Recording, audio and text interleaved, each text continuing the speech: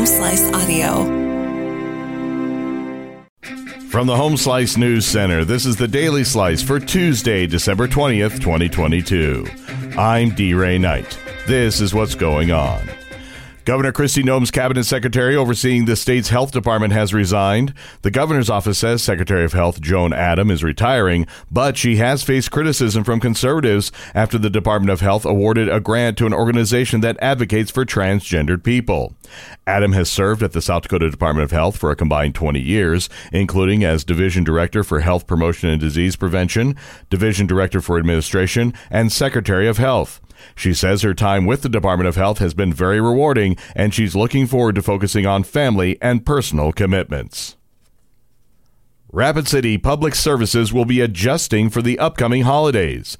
Amy Rose has the details.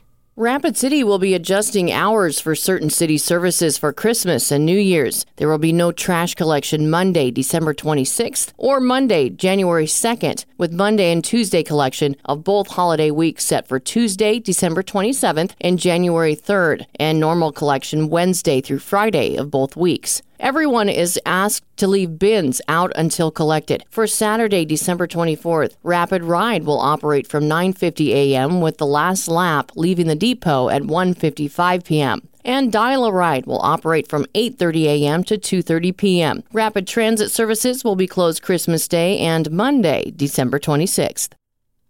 Jimmy Weatherford, a 63-year-old man serving life for a Rapid City murder, has died at the South Dakota State Penitentiary in Sioux Falls. Weatherford reportedly died last Sunday. The Department of Corrections did not release how Weatherford died. Weatherford was serving 2 life sentences for first-degree murder and a 25-year sentence for attempted first-degree murder in Pennington County. Weatherford was convicted of killing 2 people in March of 1986 at a Rapid City home.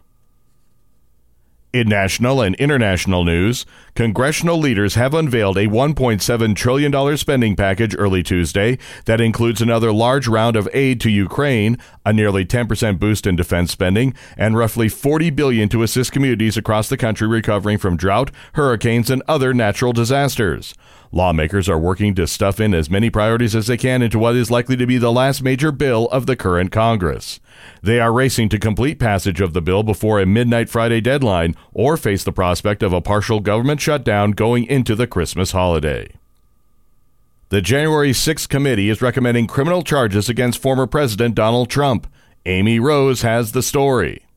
The House January 6th committee is urging the Justice Department to bring criminal charges against former President Donald Trump for the violent 2021 Capitol insurrection, calling for accountability for the former president in a time of reflection and reckoning. The panel's 7 Democrats and 2 Republicans are recommending criminal charges against Trump and associates who helped him launch a multifaceted pressure campaign to try to overturn his 2020 election loss. The charges recommended by the committee are conspiracy to defraud the United States, obstruction of an official proceeding of Congress, conspiracy to make a false statement, and aiding an insurrection.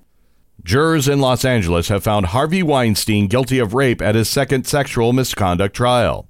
The verdict Monday, following a month-long trial, represents a victory for the #MeToo movement 5 years after Weinstein became its central figure. Lacking forensic evidence or eyewitness accounts of the assaults Weinstein's accusers said happened between 2005 and 2013, the California case hinged heavily on stories and credibility of the 4 women at the center of the charges. Jurors could not reach a verdict on 2 accusers' cases, including allegations by documentary filmmaker Jennifer Seibel Newsom, wife of California Governor Gavin Newsom. Your weather forecast from the Home Slice Weather Center. A wind chill warning is in effect until Friday. Very cold today with a high of 4. Low tonight, 7 below. Expect below 0 highs for both Wednesday and Thursday this week. And that was your Daily Slice for Tuesday, December 20th, 2022. The Daily Slice is a production of Home Slice Media Group, hosted by D. Ray Knight with Amy Rose. Executive producer Mark Houston. Engineered by Chris Jacquez. I'm D. Ray Knight. Have a great day.